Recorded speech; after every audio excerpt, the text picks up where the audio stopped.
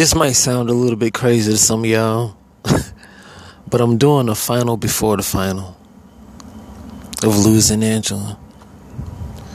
I felt like it would be appropriate to come back here to her grave and just think and meditate on my feelings now and those things that made me from that experience.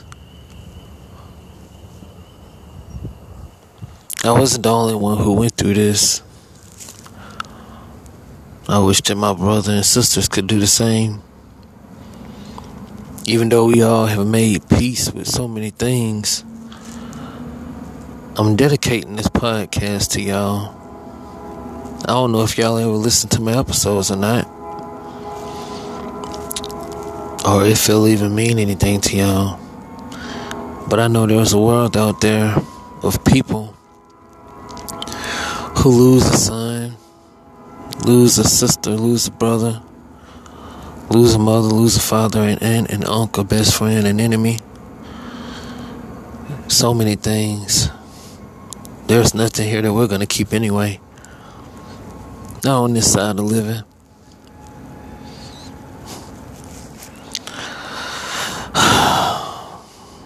I'm looking at the dates, y'all. The dates. And how ironic these dates are. Like, for instance, October the 4th is when Angela Lee Brown was killed. When she died. October the 5th is when my son was born. And they're buried right by each other. His birth date, October the 5th. Her death date, October the 4th. Many years apart, same bloodline.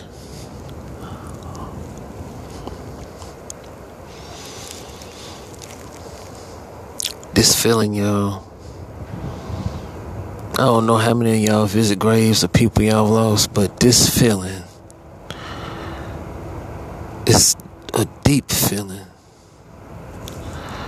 A feeling that can't be reached by the most expertise. The expertise of the people who know how to reach and dig deep. When I come here, part of my soul still has time and the ability to weep. My healing was slow, a healing that creeped. I've had to climb so many hills and so many mountains that were super, super steep. Here I am in this fountain of life, still having an aftertaste of death with each new birth. 'Cause after the life, we depart with death. And then so we meet death. It's so ironic. People who contributed to this world and the lives of the multitudes that became iconic. The people who kill people. Some people call them demonic. But each time that we fail to love someone, fail to pass life on to someone else, we kill someone too. Isn't that ironic?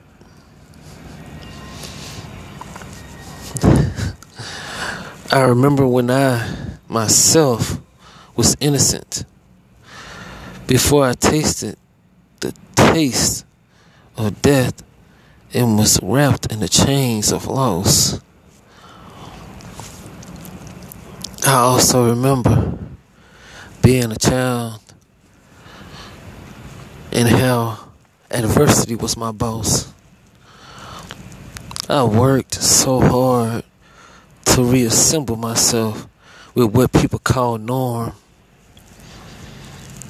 I remember the black hole. I remember that black hole. I built my foundation on that black hole with the help of people and counselors, mental health workers.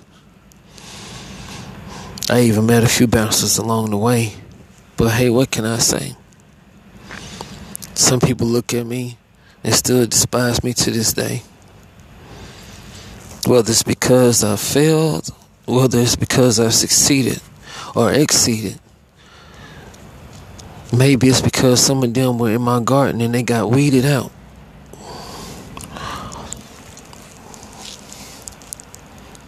But as I stand here today, I don't pout.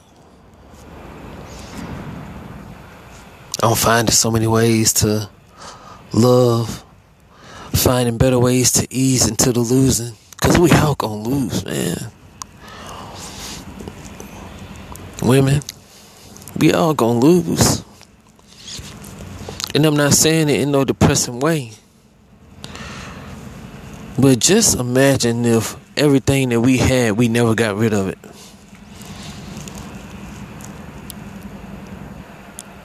Think of how deep those things would dig a pit into our consciousness and make us feel like we full of it. A problem we have today.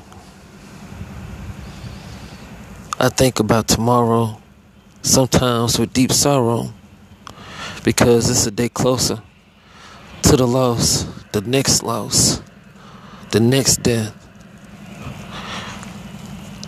But I still sometimes find myself hype. It's like an automated feeling that I can activate with a swipe. But that swipe involves me continuing to strive to evolve. All those problems that I can and cannot solve, they're still going to be at the door when I open it. They'll still be in my vision, in my eyes, when they are opened. And at night when I close them, or whatever time of day, whether I've said what I had to say,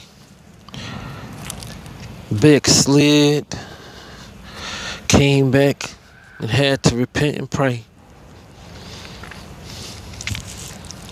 Adversity has paved the way. And I've survived. Everybody who's hearing my voice right now, you survived something. Remember that. You're a survivor.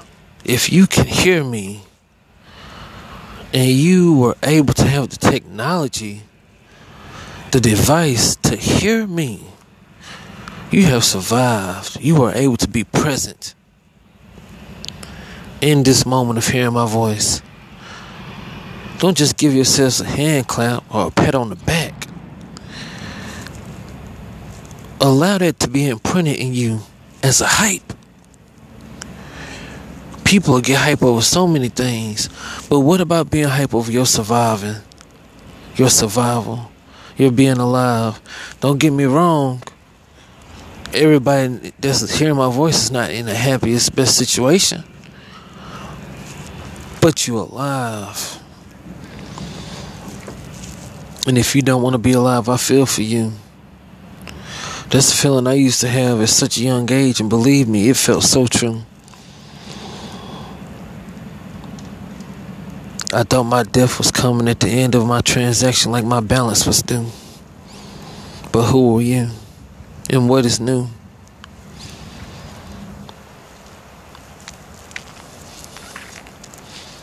Just take a minute, y'all.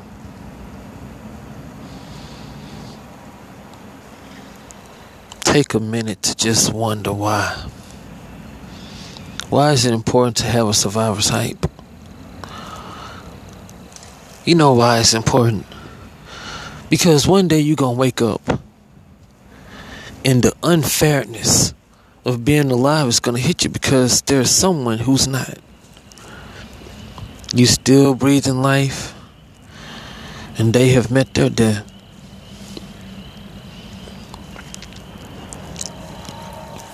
If you stay down about it and don't have a hype, you'll end up in depression. You'll be so deep down in the pit that you won't even be able to see the light to learn your lessons.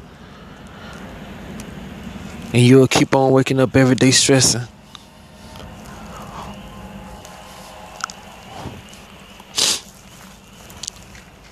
Stress can kill you.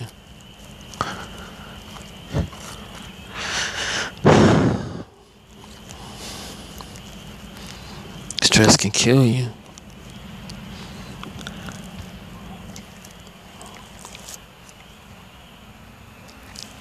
But if you still feeling depressed or sad, I feel you. I feel you. Now it's time for you to face the real you. Face the real you.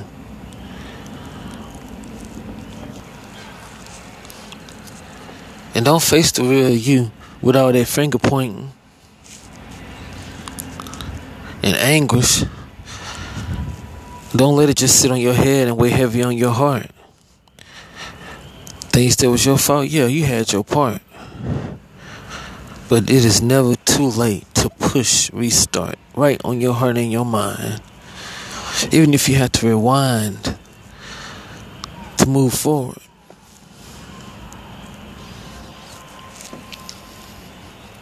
Run toward it. Be real with yourself. Especially if you are contributing to your bad health. Mentally, physically, emotionally, psychologically, spiritually, analytically. We all have a technicality. And that technicality is how we approach our reality. And if we approach it with morality,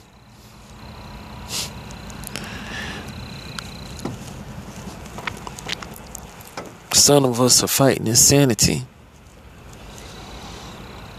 reaching and lusting and playing around with vanity,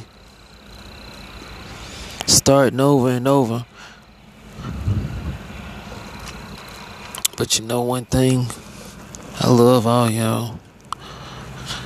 Y'all don't love me, that's y'all problem. And I'm just saying that because everybody don't love me. Everybody don't love you.